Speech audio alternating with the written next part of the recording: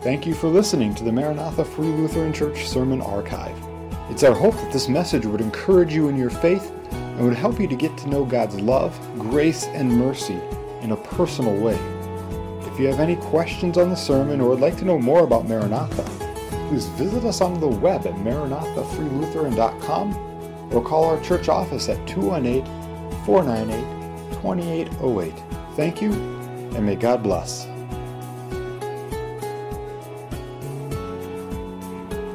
Well, tonight we're going to look at an incredible moment on the water, taken from John chapter 6, verses 16 through 24. If you have your Bibles, I would encourage you to follow along.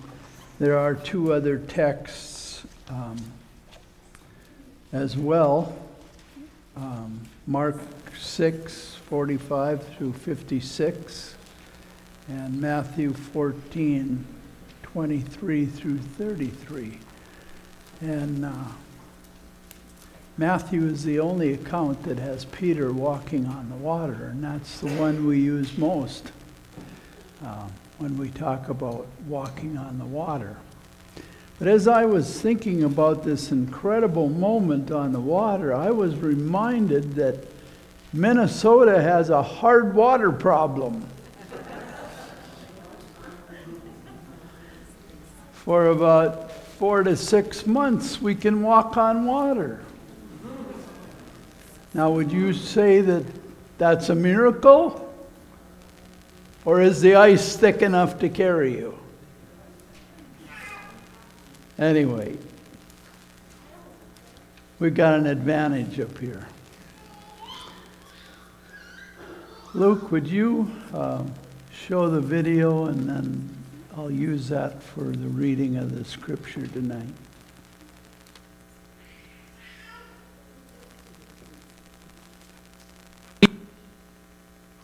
Evening came, Jesus' disciples went down to the lake, got into a boat, and went back across the lake towards Capernaum. Night came on, and Jesus still had not come to them. By then a strong wind was blowing and stirring up the water.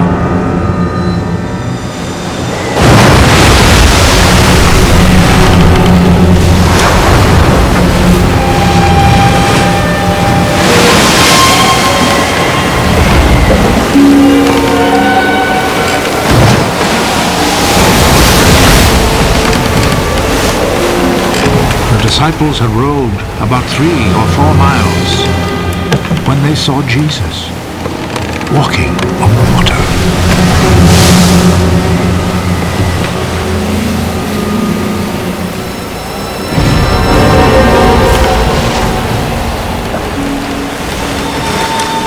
Coming near the boat, and they were terrified.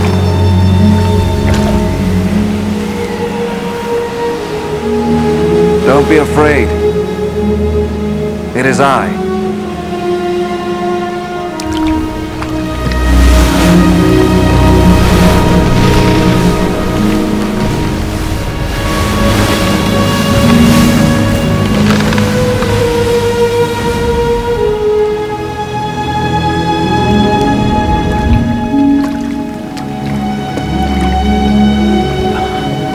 Then they willingly took him into the boat.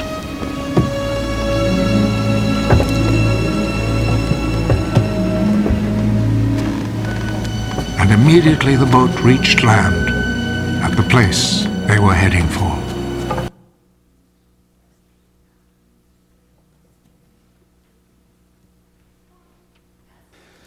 Well, that's pretty short and brief. Let's bow for prayer. Father in heaven, I thank you for your word tonight, and I ask, Holy Spirit, that you would be our teacher and show us what you would want us to learn and to apply it to our lives. And now in the name and in the authority of the Lord Jesus Christ, I bind Satan so that your word and your spirit would do a work in my heart and in each heart now. In Jesus' name, amen. An incredible moment on the water. The hungry people were miraculously fed, and in each of the gospel accounts, the feeding of the 5,000 comes before the walking on the water. Following this miracle, many of the people wanted to take Jesus by force and make him king. Luke 6:26 states, "Woe to you when all men speak well of you, for this is how the fathers treated the prophets." Jesus sensed that the climate of his popularity was about to change. I'm sure Jesus had thoughts of his forerunner, John the Baptist, who had been beheaded. And I believe he was mourning that loss at this time as well. And then we have the Pharisees and the Sadducees. They were gathering on the horizon, watching carefully to what Jesus was doing. They were filled with antagonism, ready to confront Jesus and ask him for some special sign from heaven. And Jesus reminded them that only the pagans ask for signs. Jesus finished feeding the 5,000, and he puts the disciples in the boat. And then it says in the Mark account that he released the crowd. He kind of gave the disciples a head start in the boat. And then he released the crowd. And then where did he go? To the mountain to pray. After one exhausting day of work. You know, when we're tired and we come home after a hard day's work, isn't it kind of nice to sit back and kick back and relax? But that wasn't Jesus' motive. He went to pray. And I would say that prayer is the hardest work we can do in the kingdom. Jesus went up the mountain. He needed time to pray, to ask for strength in the face of what was ahead. And as Jesus is praying, the disciples are on their way across the sea. We get a glimpse of the disciples. The disciples were on a journey from Tiberias to Capernaum. That was some over 5 miles to get across the sea. They left just as the sun was setting. They were rowing their way across the sea. And during the trip, a squall came up. The Sea of Galilee is known for that. Storms coming up without notice.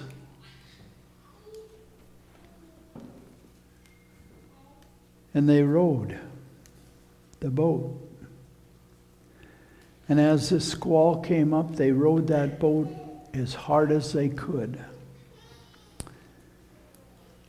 They were probably rowing the boat anywhere from 6 to 10 hours. That's a long time. That's a lot of rowing. And the scripture says they weren't making any headway. I'm sure they were quite discouraged. And not only that, physically they had pain. They'd been up all day. They were tired. Pain from pulling on these oars. Maybe they had cramps in their forearms. We don't know. It doesn't really say. And probably the blisters had been turning to blood. on their hands from all this rowing. And now it is in the fourth watch, which is from 3 in the morning to 6 in the morning. Remember, they left at sunset. And all this time they were rowing the boat. And the storm was beating hard against the boat. Pellets of water were hitting them in the face, blurring their vision as the lightning flashed and the storm raged. Tired and worn out, they think they see a ghost.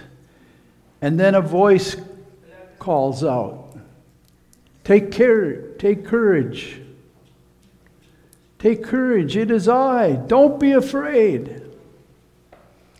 And here comes Jesus walking on the water. What an incredible moment on the water.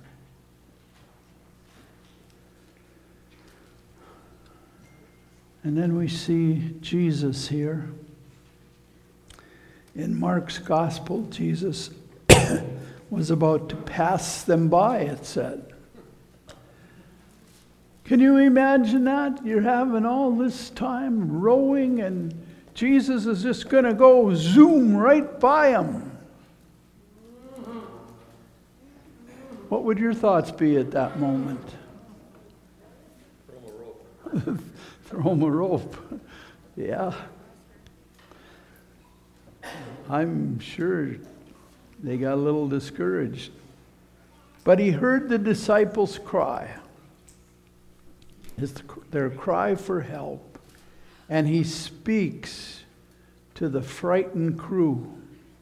Isn't it amazing when we are most afraid? It is usually at night or in a storm, right? Yeah. It is at those times we cry for help. At times like this, little children run to their parents for protection. The disciples were looking for protection. I remember up at Bethany Bible Camp. Some of you would go up there for senior camp, I know. And I think it was Thursday nights was skit night. And they would work all week in their groups to get skits together. And I liked to go up there that night and watch these skits. They were hilarious. And the kids had so much fun. But anyway, a group of boys left as soon as they swallowed their last bit of supper, and they were out the door. And I looked out the window, and they were putting out 3 picnic tables in the water.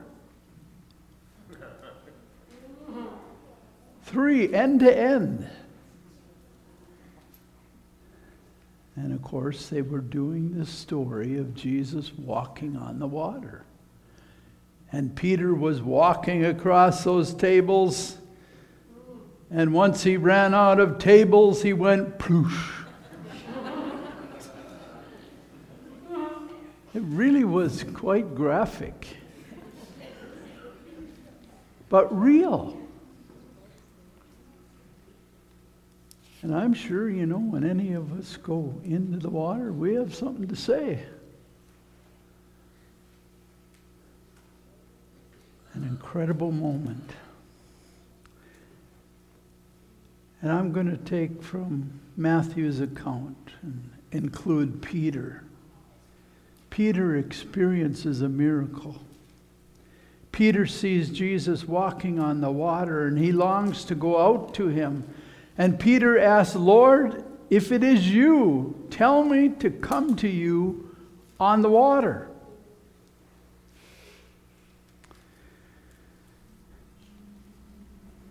Come.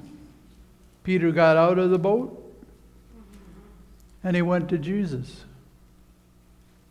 Definitely a miracle. And he wasn't walking on ice either, by the way. The storm was still raging. And Peter walks on the water toward Jesus with Peter's eyes fixed on the Savior. The water holds him up on the sea that is still wild with rage. This is one incredible moment. And here we see Peter's courageous faith as he trusts in Jesus' power enough to walk out to him at his command. And the disciples have seen Jesus do many unbelievable things, but now they see an ordinary man doing the miraculous, doing what they thought only Jesus could do.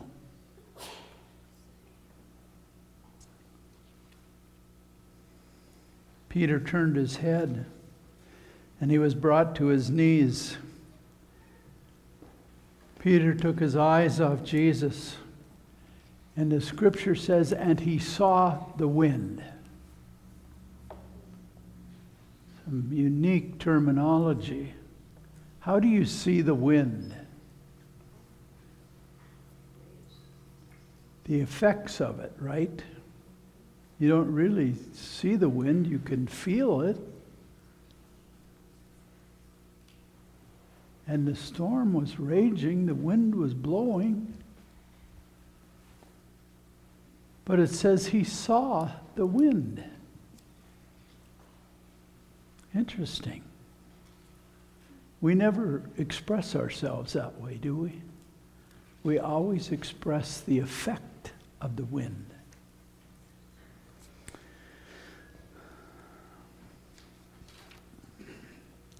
Peter took his eyes off Jesus. At that moment of fear, Peter's faith gave way. He looked at the terrifying wind and forgot Jesus, and immediately he began to sink. And he cried out, "Lord, save me." When I went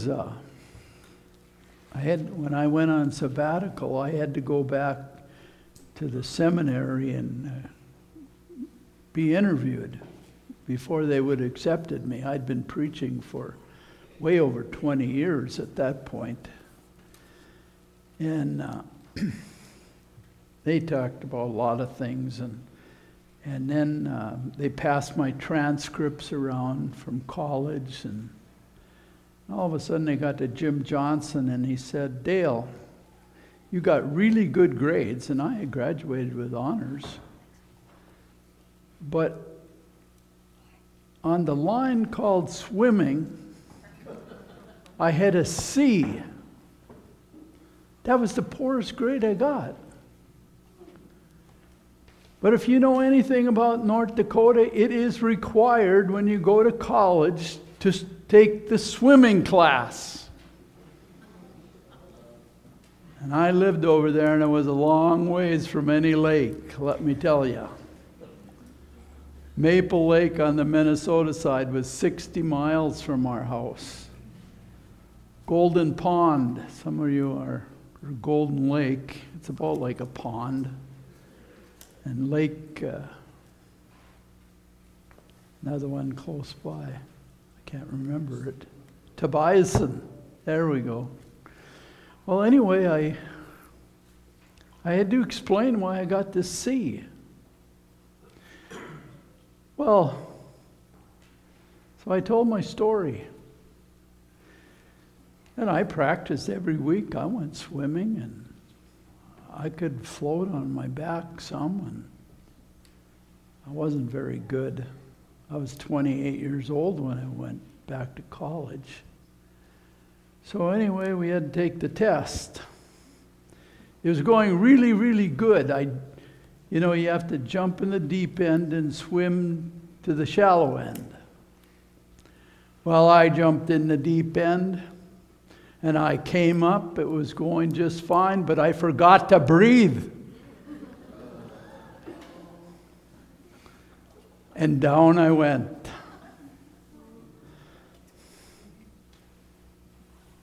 Guess what? The most beautiful blonde lifeguard. Had to let me struggle until I quit struggling. And then she had that pipe or whatever it's called with a hook on the end. She dropped that into the water, but she wasn't quite strong enough. I mean, I was 220 and she was half that. So she got down in the water and had somebody pulling that pipe or whatever you call it. And I got back up.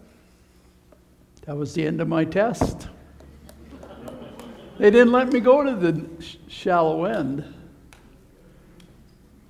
You know, I should have flunked. But she was so gracious, she gave me a C. I was so thankful. Believe me, I still don't like water. And I believe I must have cried out like Peter, "Save me!" I thought I was going to die down there, you know. Seconds feel like minutes when you're in the water. Right? Yeah. But the Lord heard Peter's cry, and immediately Jesus reached out his hand and caught him. And Jesus said to Peter, "You of little faith, why do you doubt?" Now, Jesus never rebukes or makes light of faith. He always encourages it. And the problem with Peter is that doubt took the place of faith. Okay? And Peter took his eyes off Jesus. James 1:6 says, But when he asks, we must believe and not doubt, because he who doubts is like the wave of the sea, blown and tossed in the wind. That's what doubters are. They're like a rough body of water.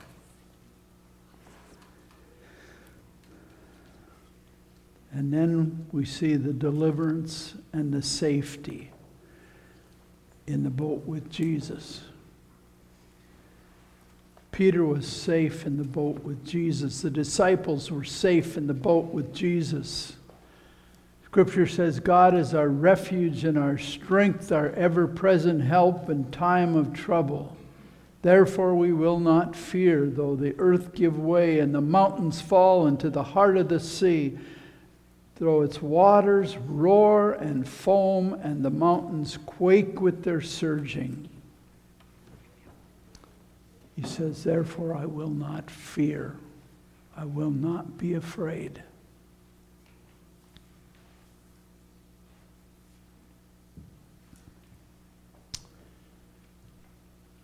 They immediately, it says, they reached the other shore. There's another miracle. The calming presence of Jesus as he got into the boat, the storm settled, and immediately they were to the Capernaum. That's a miracle. And Mark 4:41 declares, even the wind and the waves obey him. He is in control of nature. You know, we think we got everything all figured out, don't we? No. We have absolutely no control in a storm.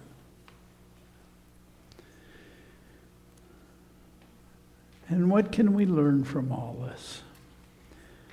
The disciples, through Peter, they gained a visual definition of faith. For what more is faith than stepping out in obedience to Jesus and looking to him to sustain our steps, even when the path of obedience takes us over uncertain and untamed waters? Faith carries us through that.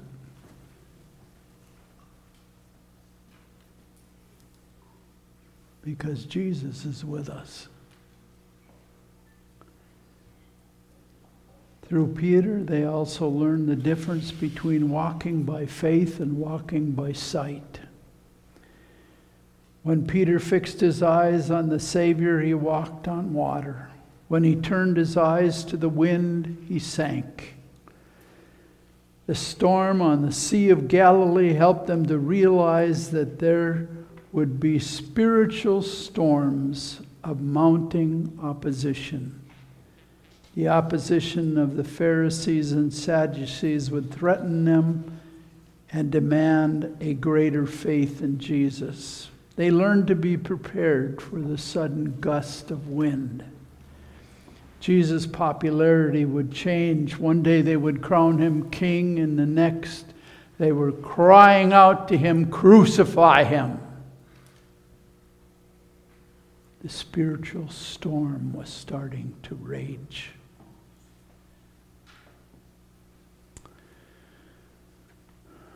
Jesus withdrew from the disciples and let them go in the boat by themselves. I believe he did this to wean the disciples from sight to faith. Jesus was teaching them to rely less on their physical eyes and more on their spiritual eyes. They had to learn to walk by faith and not by sight. 5 things that happened here. Jesus is the one who gives faith. He's the one who can enable us to walk on water. Second, nature obeys the command of Jesus. When Jesus spoke, the sea was calm, or just his calming presence made it calm.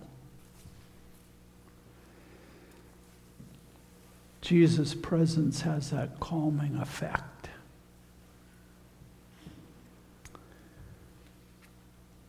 The miracle resulted in worship to Jesus. Truly, you are the Son of God. And the miracle reveals Jesus. And you know, that's why the miracles, they were to reveal Jesus and bring glory to him. Not to Peter, not to the disciples, but to Jesus. And I don't know how it is with you tonight, but maybe you're relying on your own strength. Maybe you're in a storm and you figure you can take care of this. This isn't a very big deal. Got news for you. In John 15 it says, apart from me, you can do nothing. Absolutely nothing. Do you get that? Our own abilities in the presence of Jesus is nothing. My friends, Jesus is the most important person we can ever know, right? Let's just speak the name of Jesus tonight, okay? Would you, and speak it loud. Let's go. Jesus. Jesus. Jesus. Jesus. Jesus. That is the most important name you'll ever know. Yeah. Let's pray. Father, thank you for your word. Thank you for these young people here and all of these that have gathered tonight. Bless them. Draw them to Jesus. Show them what a wonderful Savior you really are and how much you love them. In Jesus' name, amen.